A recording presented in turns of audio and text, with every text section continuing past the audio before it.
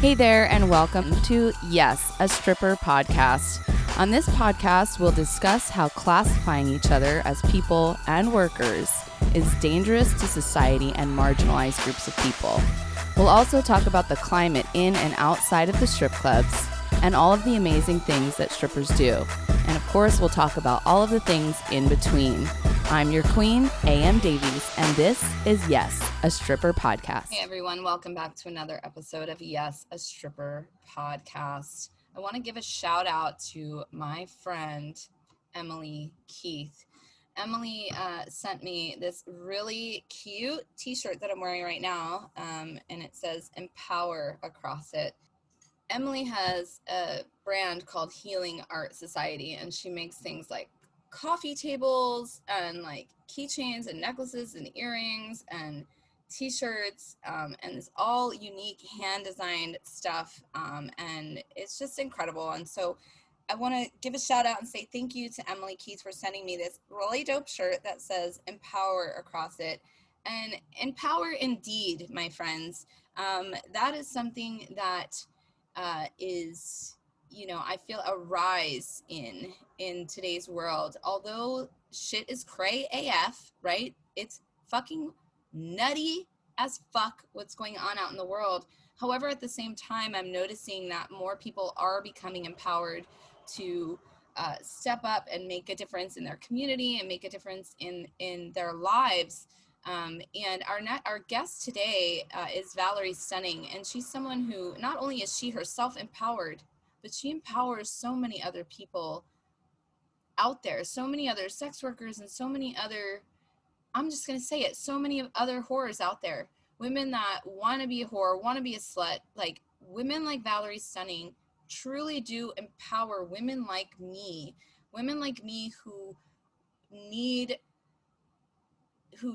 to hear other voices. And then there's even women not like me, but that need to be empowered, women that need to find their voice, and they find it through people like Valerie Stunning, through people who just have the need to speak about what's going on and how things can be different, and imagining a new world. And through people like Valerie, just through existing, they empower hundreds, thousands of people to dream and to desire and actively work for a new way of being in a new life in a world where sex workers and women are cast aside, put away, told to be quiet. You don't belong here.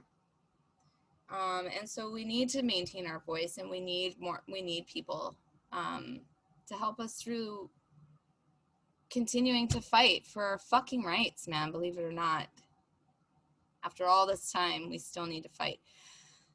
So it was actually really extremely cathartic talking with Valerie as well. I think we found a lot of similar ideals throughout our conversation. We think very similarly, which isn't surprising at all.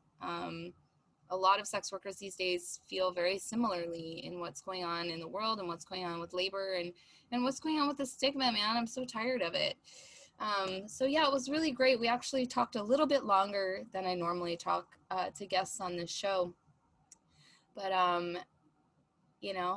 it was worth it, man. So I hope that you enjoy and truly listen to what this multifaceted, extremely intelligent, thoughtful creature has to say. So yeah, I'm just gonna let you get to it. So go on and enjoy listening, and yeah, talk to you later. I'd like to welcome to Yes, a Stripper podcast, our next guest, Valerie Stunning. Hi, Valerie. Thank you so much for having me. Oh my gosh, this is actually a dream come true. So thank you so much for being here. I've wanted to have you on this podcast for a while, actually. So I'm so glad that this worked out and that you're here with me. So thank you. It's an honor. I'm stoked. So, Valerie, a lot of people know who you are, but for those that don't know who you are, let's get to know you. So where are you calling? Where are we talking from today? Where do you live? What's going on with you? I live in Las Vegas, and we're talking from my couch, surrounded by all my white fluffy pillows, because that's where I feel most at home, most at ease. Yeah. Yeah. So you're in Vegas, right? Is that what you said? Yeah. Yeah. You dance For Mecca. Yeah. See, for some reason I thought you were in New York a lot. See, I'm from New Jersey and New York. Gotcha. Yeah, and before Vegas was my home base, New York was the last home base I had. And in between all that was a bunch of traveling and hobo stripper life. Oh, so you were a traveling stripper for a minute. Yeah, for many years. Wow. So how long have you been stripping total? Up until the pandemic, I just hit my 9-year stripperversary. Lovely. Yes. Yeah. So you got to dance in New York, New Jersey, Las Vegas. Where else have you danced? I actually didn't dance in New Jersey, but Jersey was the first strip club I worked at as a cocktail waitress when I was like 19. Nice. Yeah. Do you think that job as a cocktail waitress like kind of gave you the spark to want to be a stripper? I would love to say yes. I think it's a nuanced answer. So yes, I got to see a lot of the freedom that stripping allowed the other, the women that I witnessed doing the job. But at that point, I was just like bogged down with a whole lot of whorephobia and not ready to admit that I too like could or wanted to do the job. And I remember reading old journal entries. It's kind of crazy. I'm like thinking like at that time, just having very strong opinions of feeling, this separation from my job and what they were doing. And I'm not proud to admit that, but I think it's important in like my journey overall to kind of like be true to that response. You know what I mean? I know exactly what you mean. And you said I'm not proud to admit that.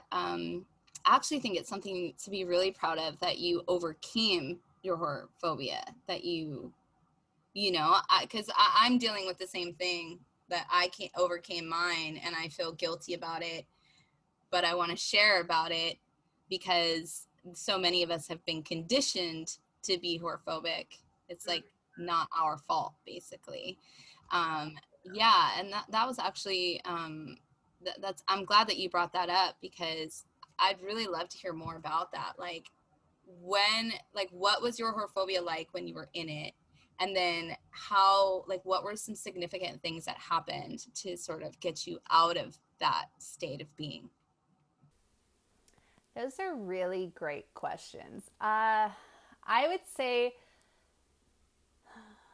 I grew up in the 90s and dealt with a lot of like the slut shaming that comes along with, being a female in your fucking youth, right? And then between that and always being like this, I feel like I've always had this very strong personality and this very strong sexual energy to me. And because I was like slut shamed a lot, whether by peers or my mother or, boyfriends I had at the time, it was just like, okay, well, by the time I started working in a sexual environment, like a strip club, right? I was just like, I feel like that was really internalized. And so I needed to create this separation to prove to myself that I was still a quote unquote good girl and that there was like nothing like bad about me because I was somehow different because I wasn't doing that job. And so I feel like at that time, that's how it was like internalized when I was cocktailing. But deep down, I was like jealous. I thought it was rad. There were so many moments like that I can remember stopping, in the middle of the room, like I still did up until COVID, to like appreciate what was happening on the stage and this transaction between the women there and the men there, and sensing that there was power behind that. But I just didn't have the language or the self-reflection, or the life lessons to really kind of put those things together. But I'll tell you what, there's one stripper who totally influenced, probably changed my life. And she and I, maybe we exchanged like 3 or 4 words, like, but I remember just one day she was cashing out, and it was part of my job too, to like help cash out the girls at the end of the night. And she's like, okay, I'll see you in a few months. I'm going to take off and go traveling now. And I was like, what do you mean? Where are you going? She's like, oh, I just saved this whole, like a shit ton of money. I'm going to go backpack like through South America. And that was like the first light bulb in my mind, like that went off, being like, holy shit. Like, that is so empowering. I was like raised in New Jersey, working at this like highway side strip club in New Jersey, had never left the East Coast at that point. And it was such a far-fetched concept to be like, wow, you can be by yourself and a woman and young and have this freedom and go do the thing, you know, that you want to do. And that this job gave her that. And that was, I think that really like lodged itself in my mind, because 7 years after that, I went and did the same exact thing. Right. Yeah. That was so cool. And you were younger when you had that experience, because you were bartending at like 19, right? Yeah, I was cocktailing because it was like a BYO strip club. Sure. Okay. Yeah. You said that you worked in a highway side strip club. Those, I got to tell you, like, because my family lives in Pennsylvania, so I get to go to the East Coast, and there's like a lot of countryside highway driving that's done out there, and I see these strip clubs on the side of the highway, and I'm so incredibly curious. I've never been inside. Can you tell us what it's like comparatively to like a strip club in the city? Ooh, well, the place that I worked at, it's no longer there, and I think it was called Lace. And it might be related to the one in the city. I'm not sure. But, I mean, it had all the trappings that, like, a good titty bar has. You know, the black lights and the little comfy chairs around the stage. But it was quite small. And like I said, it was a BYO. So, for me, cocktailing was, like, serving $20 orange juices and, you know, plastic cups for people's bottles of vodka and things like that. Yeah. But I don't know. I guess, like, is the clientele different? Yeah, the clientele, and also maybe the management. And then again, I'm coming at it from like the perspective then of a cocktail waitress. But I felt like the management wasn't as wasn't as scummy as like some of the bigger city like clubs could be. You know, it was a lot more mom and pop feeling. Yeah, well, I would also imagine that their overhead is a lot lower, you know, so they don't need to steal as much from their workers there, probably. That part. Many bills. Mm-hmm.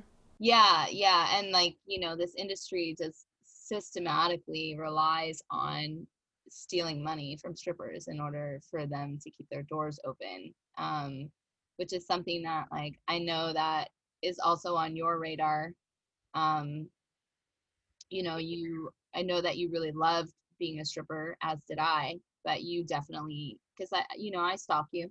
I pay attention to what you write a lot. Actually, you're a genius writer, so thank you so much for the things that you share. But yeah, I know that, you know, you see issues with our industry as well, particularly with our labor rights. You know, what can you speak to that? Yeah, I mean, there's so much to unpack there, right? But I guess from my perspective, after a few years of doing the job, I didn't really start writing about what I was witnessing or the connections I was making to like how fucked patriarchal capitalism is, and then how it translates to what happens in the club.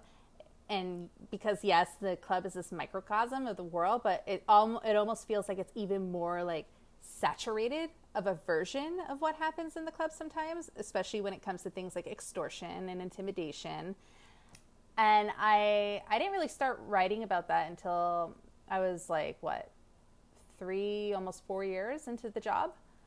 And I think it took a long time for me to really admit that all of that was weighing on me, and it was getting me to a point of like severe burnout, and I was depressed, and I was dealing with isolation, and I didn't know how to really articulate what I was feeling because I had no other stripper friends. I was going to work and surrounded by all these women all the time, and none of them I really knew outside the club, except for Jack, but she lives 3,000 miles away. and then another friend or two that I had made like when I was living overseas, but no real sense of community. And it just got me thinking, like, what a bummer. Like, because there's so many moments when I feel empowered because I get to live a life that I choose because of the freedom this allows me. Yet here I am, depressed and alone, and I don't feel like I have anybody I can fucking talk to about it, and that sucks. And so yeah, that's why I started to just kind of write about it. But yeah, I think ultimately it's so nuanced. So like what actually causes it, right? Like how these men in positions of power feel like they can get away with the shit they get away with, and so much of it comes from stigma, right? And the people who do the job as a stripper don't feel like they have a place that they can go to safely talk about what's happening or feel like anybody's on their side, because the job is stigmatized and because it's scary and it's often dangerous. There's that, and then also like the lack of pride that a lot of us don't have for doing this job and being successful at it because it's, again, stigmatized. And that's like trash. And I think for me that was really like a wake-up call to be like, man, here I am working a job that's really fucking hard, and I'm, in my definition of success, I felt like I was at that time, and even up until I retired, or was forced into retirement, let's say, that I was really successful at it because I was able to pay my bills and put food on my table and do the things I wanted to do. And I grew up in a household where that wasn't even like even thinking about leaving the country and traveling the world was like far removed, So I felt like, damn, that should be something I should be proud of, and yet I'm not really told that I should. And in fact, I feel like most of the people I spend my time around, even people who seemingly care about me, right? I feel like I have to hide it or downplay it or defend it all the time. And that got me motivated to just be like, no, fuck that. Like, look at what it takes to actually do this. Look at how successful we can be. A lot of us coming from places of like, just like not having shit, and then being able to finally like do something that like allows us to have shit. And I think that's important to celebrate. Yeah. And that's why I started talking about it, and what I've always wanted to like champion is that there's a lot of people and I consider this a blessing, and I'm sorry if I'm rambling. No, you're great. Keep going. But one of the things that I really, I'm really, I guess, moved by, like from my 9 years of doing this job, is learning how many of us have these interconnected stories. How many of us, like, we all have different stories, and we all have, come from different places of privilege, and some from no privilege at all. However, I think there's so much that connects us. A lot of us have been through so much shit before even doing this job and have survived so much. And it's what makes us good at it. And there's almost like I don't want to say sisterhood for sounding cheesy, but it kind of feels like that. Even if you aren't rah-rah, we're all friends at the club, you still have this kind of bond knowing that like, I'm a fucking bad bitch who's gone through a lot, and I'm holding shit down just by being here. And I see that in you, and that solidarity is important. And I feel like I really got that from the club, and like feeling better about the things I had survived and been through because I sensed that in others. Yeah. I mean, you just said so many amazing things in that whole piece there. And something that really just stood out, well, a couple of things. One is that that we stigmatize ourselves and each other to a degree. And I think that, yeah, you're right. That is a lot of why, like, we're not talking about labor issues, because I feel like a lot of, you know, something that I hear a lot in my work trying to organize and unionizing is, if you don't like it, don't be here then. Like, if you have complaints, then don't do it. And it makes me, how that occurs to me is that this is like, basically, this is the job, shut your mouth and do it, because this is the best it's going to be for us, you know, as if we don't deserve better. That's how that statement occurs for me, that you and I don't deserve better, so shut the fuck up. When someone says, if you don't like it, then don't. And that's coming from other dancers sometimes. I'm not speaking, I mean, of course management says that, of course. But these are, you know, there are just some of us that are so, like, married to the way things currently are. And I think that does stem from, like I mentioned earlier, the conditioning that women who do this work don't really deserve much better. And I think that for me, for a while, I agreed with that, you know, and then I woke up and I was like, no, just because it's this way doesn't mean it has to continue to be this way. Mm-hmm. Absolutely. Yeah. And another thing that you said was at the end, which I can't remember now. You said so many wonderful things. But yeah, I mean, what are your thoughts on any of that I just rambled about? Yeah. I feel it's scary for a lot of people who do this job to, like, want to hope for better, if that makes sense. It is very scary. Yeah, because that takes risk. That takes mobilizing and participating and really putting yourself out there. And there's so many of us who just either don't have that privilege, because there is privilege behind being able to organize, you know, and taking the time to kind of show up and, like, fight for this shit, because you put yourself out there and you never know who's going to be knocking on your fucking door, like, telling you to shut your mouth, you know? Tell me about it. Yeah, it's something that I think about all the time. Yeah. And so I think sometimes it could be easier to just try to keep your head down and go, this is the way it is. And I don't know. I don't blame anybody for that, but that at the same time, it's very defeating, and it's hard to get mass amounts of people on board who might feel like alignment to what you're championing and what you're talking about and the things you want to see, like, different. I see you as, like, a collective you. But at the same time, yeah, there's so many people, right? Like, this is the thing. Some of my dearest friends who are in the industry, we have this conversation often about, man, sometimes you just get to a point because it's exhausting organizing. And I feel that. and because it feels like we're up against so much sometimes, that it would just be easier to, like, do what everybody else has done before us, get the fuck out of the industry and never look back. You know Yeah, and I don't blame anyone for not taking action either, because you're right, it's terrifying, and I know because I'm, like, deep in it, you know. But I remember the other thing that you had said that I wanted to touch on, which is you mentioned that you didn't have a lot of community, and that's in Vegas. You were working in Vegas when you had that sense, perhaps. Mm-hmm. Yeah.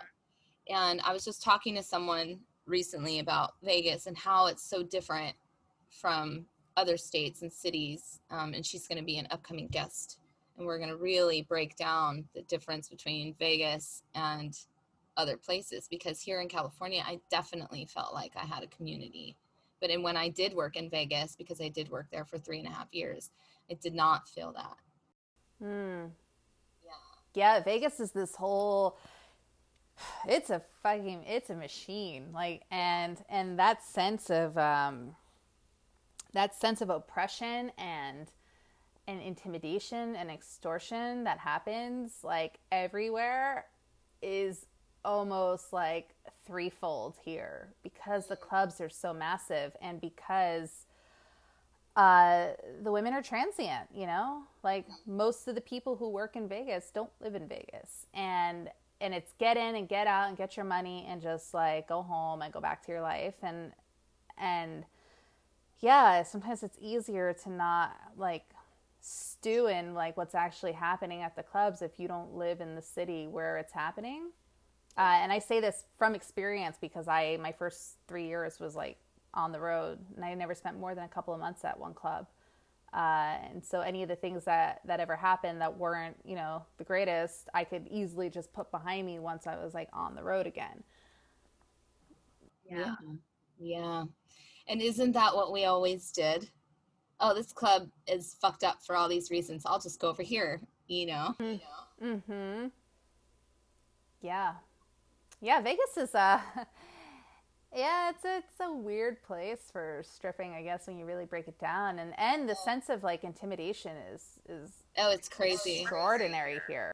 And then like the way the taxi drivers and like the clubs are all like in cahoots with each other. Like the taxi drivers are such a huge facilitator for the strip clubs. It's insane how interconnected those two industries are in Vegas.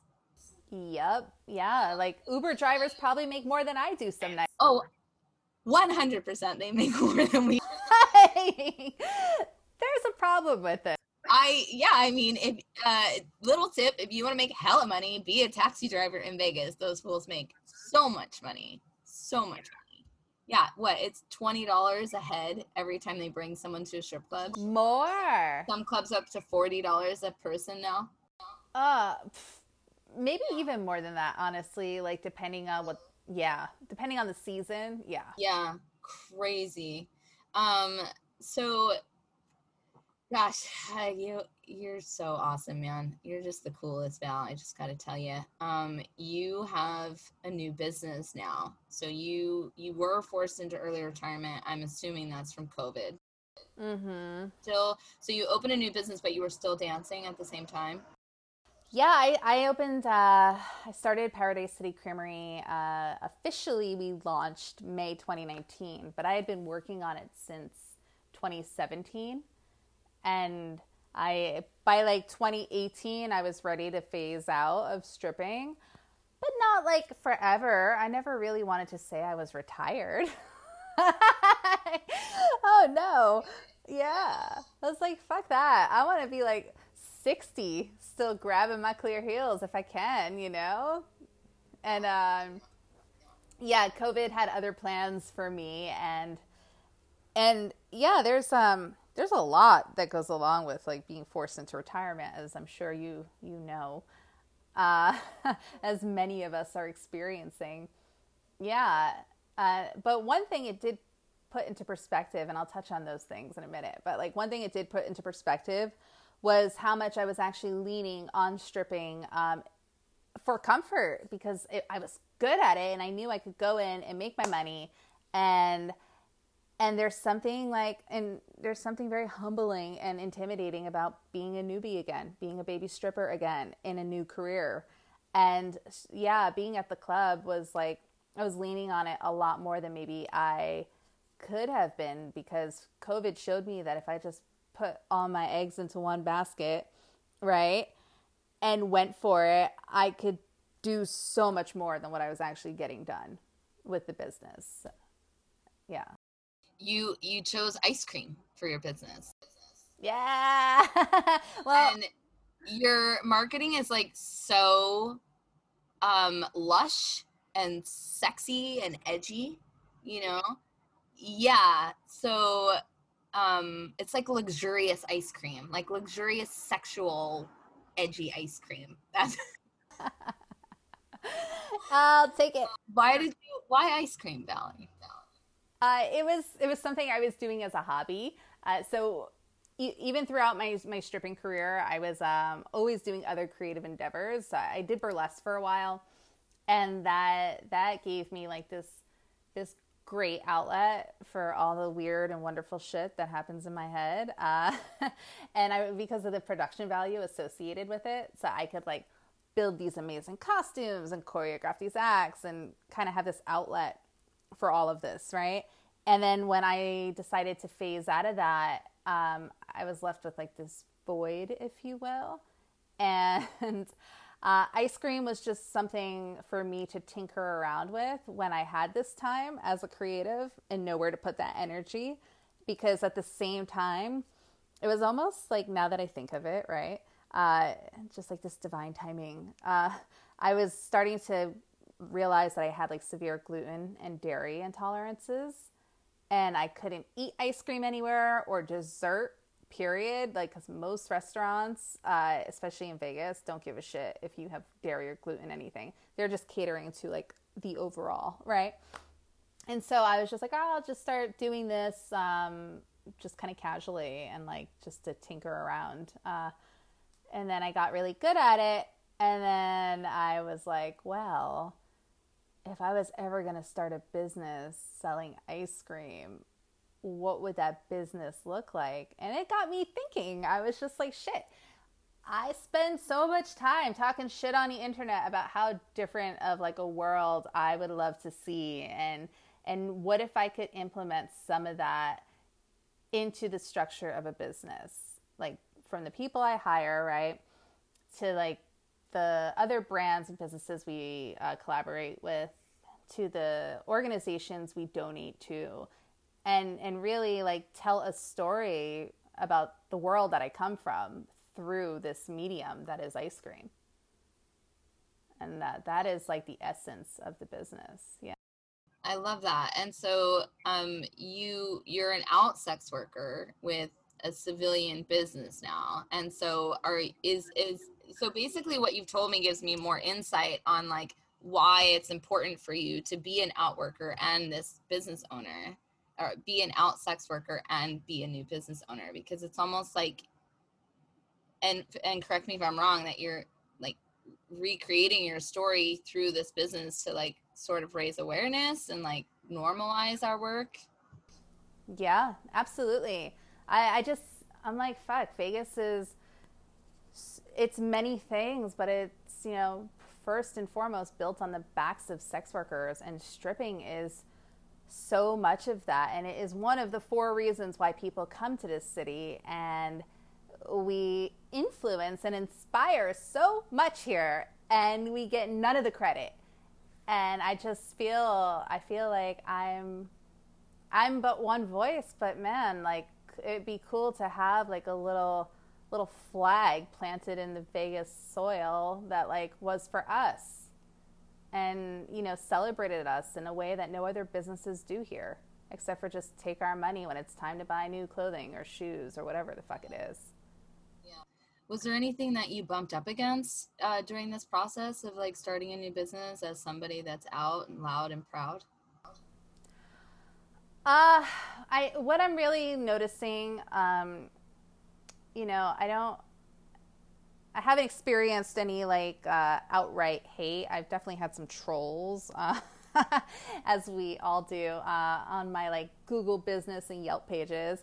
But what I'm really experiencing is it's hard, not hard. I would say it's difficult to have the press cover what I'm trying to do or what I am doing without like almost trying to structure it like some redemption tale of how ice cream saved me from this terrible life of stripping. And I'm just like, oh my God, are you fucking serious?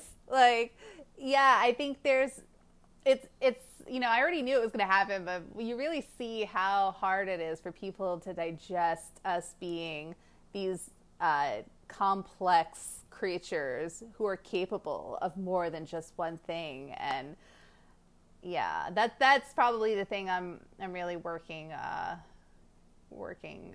of right now. It's just like can't you just let me tell my story and let people figure it out from themselves? But no, everybody needs like a 30-second soundbite that is perfect and like just hits the point like so dead on. And I'm like, well, that's not real life. Yeah, they're really good at editing things to continue to perpetuate the narrative that they created ages ago. And it's like they're all in cahoots with each other. Like there's some written document floating around that's like in agreement, that's basically like, if you're in the media, make sure that you continue to perpetuate the stigma that strippers are helpless and not, And I'm so over it. I've been calling them out for so long now. Yeah. And we need more of that. Keep doing it, please. I'm hoping one day it's like, unless, I don't even know. I don't even know if somebody like Cardi B has escaped that. I haven't read all her press, but it almost seems like unless you go into some other form of entertainment, then you have to have some reason why you're doing this other thing, because you couldn't possibly be like going back into the civilian world like for any other reason than, you needed saving from this life. Good for you. You escaped. Yay. Yes, exactly. Yeah. Oh my God. No fucking way. Yeah. Thanks for sharing that. That's interesting. They can be so disappointing. The media, so disappointing. But thank you for the media at the same time, just like everything, I guess there's a duality. Yeah, absolutely. Yeah. So COVID, so you opened this new business and then COVID happened, and you mentioned earlier that you were able to pivot. So how's that going for you? It's going pretty well, actually. Yeah. Pivoting allowed us to see how we could bring in additional revenue streams that I wasn't considering before, because the initial concept for the creamery was meant to be very hands-on, so to speak, interactive, built for like events, and to have people like participating in a way that allowed them to kind of, I guess have more of an experience than you would versus, when you just pick up an ice cream pint and take it home and eat it. You know what I mean? Yeah. But we got really lucky. We were able to partner with this amazing wine bar in town, and where it's located is in the heart of downtown, and I live downtown, and so it almost through COVID and just all of us going through so much and experiencing a lot of a similar thing, right? It almost allowed us to connect directly with the community in a way that maybe we wouldn't have if we were still like going for these big events and like conventions and festivals and things like that. Wow. Yeah. That's awesome. Yeah, so to explain to the audience who doesn't know and who haven't looked at your Instagram account, your ice cream is like, there's like colorful candies and crazy straws and can you explain what makes your ice cream place more of an experience and difference than like me going to Cold Stone? Yeah, absolutely. Okay, so the three magic words here are adult experiential ice cream, right? and that applies more than just the branding and the sexy images of people licking it slowly, which we have plenty of, and that is very intentional. But it really applies to the experience of eating the ice cream and how the ice cream is actually made. And so we're not making flavors that you could pretty much get anywhere. Like a Cold Stone Creamery isn't going to use white truffle or, yeah, exactly. Or ingredients maybe like activated charcoal, or that's kind of becoming trendy now. But I like to build flavors that cater to an adult palate. I don't dislike children. It's just that I don't come from a world that really deals a lot with them. And so ice cream, naturally, when you tell people I started an ice cream business, they think you're going to be like slinging it out to the kids at the park. And it's like, meh. No, actually, it's more for like adults and their friends or their boo for date night and that kind of thing, right? Yeah. And so we do this 2 ways. One, by the flavors, like I mentioned, right? And like having, using really exotic ingredients and things that you don't typically find in ice cream. And then the other way is attention to details that you won't normally find. So that comes from my burlesque world and my costuming years, where I just rhinestoned the shit out of everything and made it extra as fuck all the time. And so I can't serve you just a regular waffle cone. It has to be hand painted gold, and our cherries have to be glittering, and there has to be like these elements to it that really make you stop and appreciate like what's happening, right? And almost like take your time and like have a moment, and I think that makes people feel special, like to know that we put that extra love and attention into it, which makes it an experience. Yeah. That's really nice. That's really nice. It's like art food. Like Yeah. art food. Mm-hmm. Who doesn't love opulence, right? Yeah, exactly. That's a great word for it. And that's definitely something that I feel when I'm looking at it. Like I'm looking at Marie Antoinette's dessert. Yes, thank you. Yeah. Put that on my Yelp review. Yeah, exactly. Yeah, and I can't wait to eat your ice cream, man. I can't wait. Love it. Yeah, I have to come out there to eat it. Yes, please. It's not that far. It's only a 4-hour drive. Yeah. I used to do it every weekend of my life. Back and forth, every weekend, back and forth. Oh my God. I don't know how you like this. The past is the part that kills me. Yeah, I don't know. I don't know. You just get used to it, you know. Just, and I would do math with the road signs, you know, like to keep myself entertained. I would be like, okay, in the next 50 minutes, I'm going to go this many miles. And then I would do the math when I'd get to that many miles and like see what my timing was. That's how I would entertain myself on that drive. That's amazing to know that that's how your brain works. It was just to keep me stimulated so I wouldn't fall asleep, you know, because there's just nothing on that drive on the 15 between Los Angeles and Vegas. And man, I saw some crazy stuff on that drive. I bet. When you do it enough times, see the gnarliest stuff. Yeah, I just love talking about working in Vegas because I don't get to talk about it that much.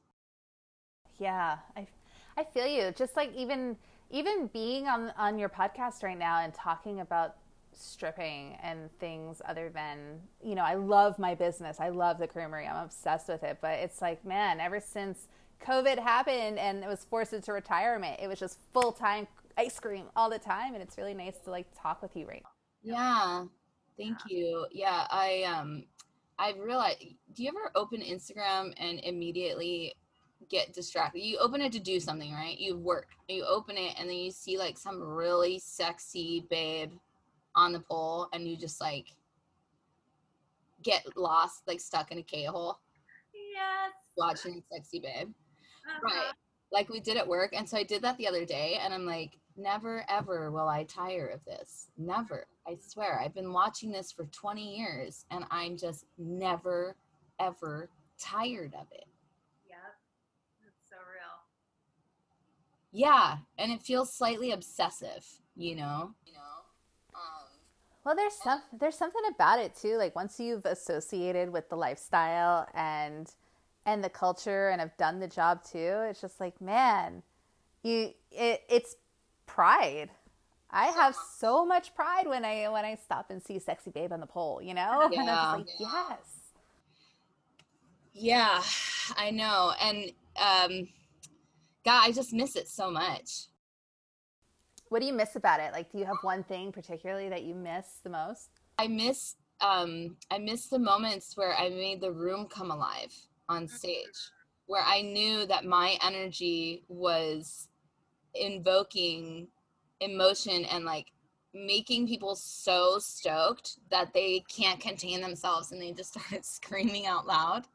Like those moments, because it's more about, oh, they're cheering for me. It was like, oh, I moved a group of people. Not, oh, I'm so great. It was like, really understanding the power that one individual has to move a room of 100 or 200 people collectively at the same time, having them crescendo and excitement at the same time. There's like nothing like that. No. That's like rock star stuff. Mm-hmm. Oh man, that was so poetically put. Beautiful. Yeah. Yeah, and those are like, so I used to dance to The Only Time by Nine Inch Nails. And I danced it very intentionally because it says, "This is the only time I really feel alive." That's one of the lines in the song. And man, I felt that, you know, on stage. Like true aliveness, you know. And I know that there's not all of us that feel that way. There's some that feel that way more than others on stage. And so I really I look for that. Like I look for that aliveness with the dancers. Because I just want to like soak in that, you know, and like that energy that's deep inside your chest. You know what I'm talking about? Yeah. That's like exploding. It just needs to explode. And the only way to truly get the energy out of your chest is to do the deepest, hottest back arch on stage. You know what I mean? So good. You can just feel like the sexual energy just being released from your body as you do it. And you just, it's just so gratifying, right? Yeah. Oh man, I used to do this thing on stage. I really love playing with stillness on stage. Yeah. And like fluctuating between lots of movement and then just picking one person. And like, especially if you have a high stage at your club and walking like right to the edge and just standing over them and looking down and then being so intentional about like the piece of clothing you remove or the way you squat down to get their money and just that vibration. It's like you're exactly what you're saying, you know? Just knowing it's like, yes, bitch, I got you. Yeah, definitely. Like, yes, like zeroing in on somebody. Yeah. And just going to town. Yes. And I feel like that's lost in translation a lot. I don't think that unless you're actually a stripper that you like get that, you know, that that's a part of the job. And then it's such a gratifying part. Mm-hmm. Yeah, like real connection. Yeah. Yeah, that's something, connecting and then how complex that can be too. How you can like be so guarded in many ways on the job and be so open in other ways to have those like meaningful connections with people. I don't think no one will ever understand that but another stripper, you know? You're right. Yeah, you're totally right. And you just said it in a way where I'm like, oh, I never thought of it that way. Where I'm like, you can't know like very certain things about me. However, I'll tell you shit that like most people in my life don't know, you know? Exactly. More complicated. Yeah. So speaking of complicated things, you're also an activist and advocate and you work with Swan, Nevada. Yeah. Yeah, and being an activist for sex workers is a big job, big task. So what is your work like over there? What's Swan up to? We need to get fully updated on them. Yes, SWAN. Okay, SWAN, let me just break down the acronym real quick. Stands for the Sex Workers Alliance of Nevada. And what we're really focusing on right now is creating sanctuary spaces that uplift and connect other sex workers and provide resources when we can. That is definitely looking a lot different during COVID than it was before. Before COVID, we were really aiming to put together a lot of events that just connected us outside of the job, you know, or jobs, if you will, because we're sex workers from different factions of sex work.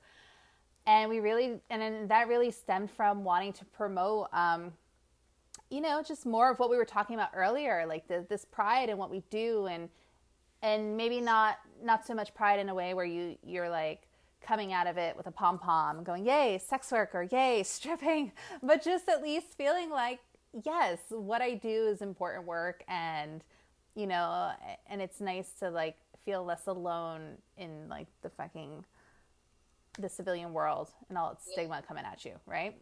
And we like collectively definitely have done like some really fun things, putting together events. But also since COVID happened, we've really been working on like mutual aid, and we've had some rent raising parties, and yeah, just like figuring out how to be more available to those in need. And if any of us have it, we give it, and just kind of, I would say moving forward, you know, just trying to figure out how to get back to doing what we initially intended on doing.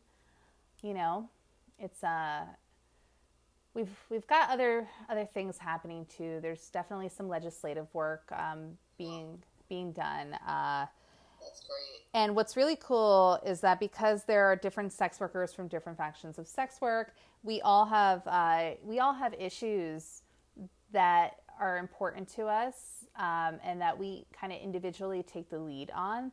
So there are like different balls going at once, which is really nice. I think that really helps momentum in a lot of ways.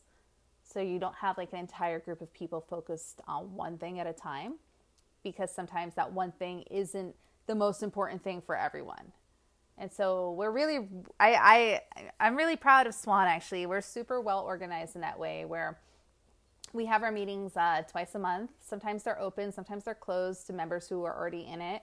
But for the open meetings, we encourage folks who just want to pop in and learn more and see what we do and what's available to them in terms of like resources.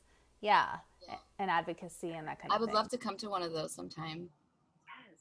Yeah, I would love that. And then also, when you're working on the legislation, is that state legislation, or are you working on a federal level, or both? Both. I mean, there was do you know the Woodhull Sexual Summit that happens in DC? That happens once a year, and we had members go last year to kind of learn a lot about what other sex worker advocacy groups were doing. And yeah, came home with a lot of knowledge on how to apply just how to apply our energy and our efforts in a way that could get things done on a federal level. Great. Yeah. Like decrim? Yeah. Oh, say it again. What? And like the Earn It Act. Yes. And it's amazing, because I think the more we connect with other groups out there, the more powerful we all become, right?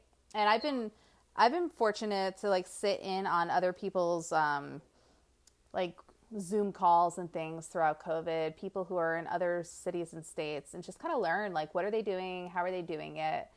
And I think that's really cool. I'm super proud of sex workers as a whole, like in the organizing movement, for, first of all, being as smart as we are. Holy shit, there's so much intellect out there. And yeah, just like what we're able to harvest and kind of put together on our own. Yeah. It's impressive. Very much. Yeah. And there's so many times I'm like sitting in on these Zooms and I'm just like, wow, where the fuck is my pen? Because I can't keep up. I need to take notes. Yeah. And I love that shit. It's so good. Yeah, I'm consistently impressed. Consistently, like, wow, you're so incredibly intelligent, so smart, and you know so much stuff. Mm-hmm. Yeah. That's what gives. Want to be fabulous just like these strippers? Pay attention. It's Stripper Tips. Okay. So my stripper tip would be, and this is coming from a place of like taking skills that we've learned on the job and being able to transfer it to a civilian work, right? One of the things that I'm really stoked about that I think is essential is learning how to rebound quickly and keep moving. And I think, well, I know that is something I learned from stripping, being shut down hard by one customer who you thought was going to get you the bag for the night. And then all of a sudden you're like, what? No, what do you mean? Not even one $20 dance? What the fuck? like having to take all that like feeling of, you know, just frustration and just like, and move on within a matter of minutes to like the next person with a fresh face and a new game, and then be able to get back like on it and then sell that room or get your money however you needed to get it. You know what I'm saying? Like that is essential, and that's what I learned at the club, and that has served me so well in business outside the club. So what's something that you would do to like when that would happen, when you would get, you know, turned down and you just had to bounce back? Like what would go through your head to help you overcome that moment? Good question. I would say it depends on the severity of the shutdown. Yeah. So some folks you could just be like, all right, a couple of deep breaths and a walk around the room and then whatever. And then some people you really got to take 5 minutes in the back, drink a coffee or water, and like tell yourself, literally just be like, okay, I am not the sum of my earnings, right? Which is something that is really hard to detach ourselves from in any sales job. And really just kind of go over in your head all the things that make you great outside of this work, and like put back into perspective and focus that you're this whole human being and that you're here, you know, essentially to make people feel good. You got to go back out there with the fresh energy that's going to help do that. Yeah. Thank you. Yeah, that's actually one of the things that I think makes us so strong, is that the continual, like we're salespeople that continually hear no. You know, we hear no so much. And when you hear no that often, you definitely develop thicker skin over time. So something I mentioned before on this podcast is that I ask for 20% off at the grocery store in the checkout line sometimes, just so that I can get turned down. That's amazing. Yeah. Gotta keep it thick. Thick. Keep that skin thick. And, you know, they always say no, and I'm fine. You know, I live, you know. Get ready for our rapid fire question round. It's time for 4 for 1. First question: if it were currently possible to travel anywhere in space, how far would you go? Oh, great question. Oh man, okay, if I were able to do it quickly, I'd leave the galaxy. Yeah. But I wouldn't want to be gone for like fucking 2,000 years. You don't want to be gone for 2,000 years. Okay. Yeah, No, I don't. Yeah, if I were able to control the speed of light and how fast I could actually travel, yeah, I would leave the galaxy. Okay. Tight. Same. Would you rather skydive or deep sea dive? Ooh, I have skydived a couple of times, and it's wonderful, but deep sea diving scares the fuck out of me, so let's do that. You're going to deep sea dive because you're scared of it? Perfect. Yeah. I also am hella terrified of deep sea diving. Like, what? Hence why I also have to do it. If you could time travel, what era would you go to? This is what comes first in my head, only because I remember reading about it in my early mid-20s. Please don't judge me. I feel like it's kind of cliche, but I remember reading about it and being so fascinated by this little period of time that existed that was like just pure hedonism. Weimar Berlin, between World War I and World War II. Okay. Yeah, it was just like this pocket of a republic that came up in between the two wars where, you know, the economy was good, people were stoked, there were no fucking rules, and weird shit was happening everywhere all the time, and it just looked like the most insane place, and I would want to experience that. That was in Berlin, in between the two world wars? Yeah, Weimar Berlin. Weimar Berlin. Amazing. I'm going to look that up. Yes. Last one. What is the most bonkers non-sexual thing a customer has ever said to you? Oh, God. Ooh, let's see. Great question. Oh man, all of them. It's a really hard one. I'm like, this is 9 years of tequila drinking I gotta sift through. Okay, it's not bonkers. I'm gonna have to kind of pivot a little with this. But it was something fascinating that I learned. We get a lot of military people in Vegas, right? Because we have a base. And I met for the first time, and I'm from Jersey, so excuse me if I say this wrong, but submariners or submariners, I'm not quite sure the pronunciation. I like submariners. Yeah, like the people who live on the submarine and they go down and they're there for a very long time, right? And so I learned that shit gets weird down there. And well, I remember having this conversation with a young man. I think he was in his early 20s. And he was telling me how there's like a whole theater that the submariners like end up putting on for each other, and they like, and I thought there was something really beautiful about that. Like they have, because they're alone and they're down there for months at a time, and there's nothing to do and there's no Wi-Fi, right?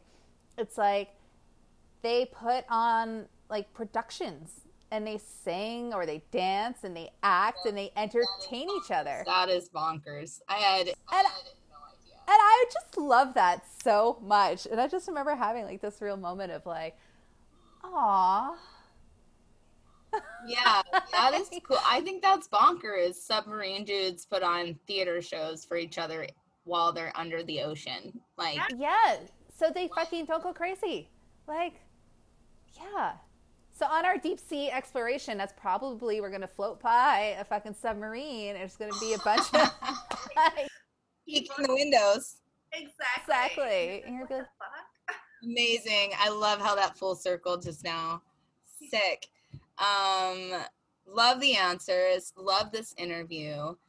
Valerie, please tell everyone how we can find out more about you, follow you on all the things. yes. Okay, you can follow me personally at Valerie Stunning on Instagram. I'm on Facebook with that too, but it's really just pushover from Instagram, so just follow me there.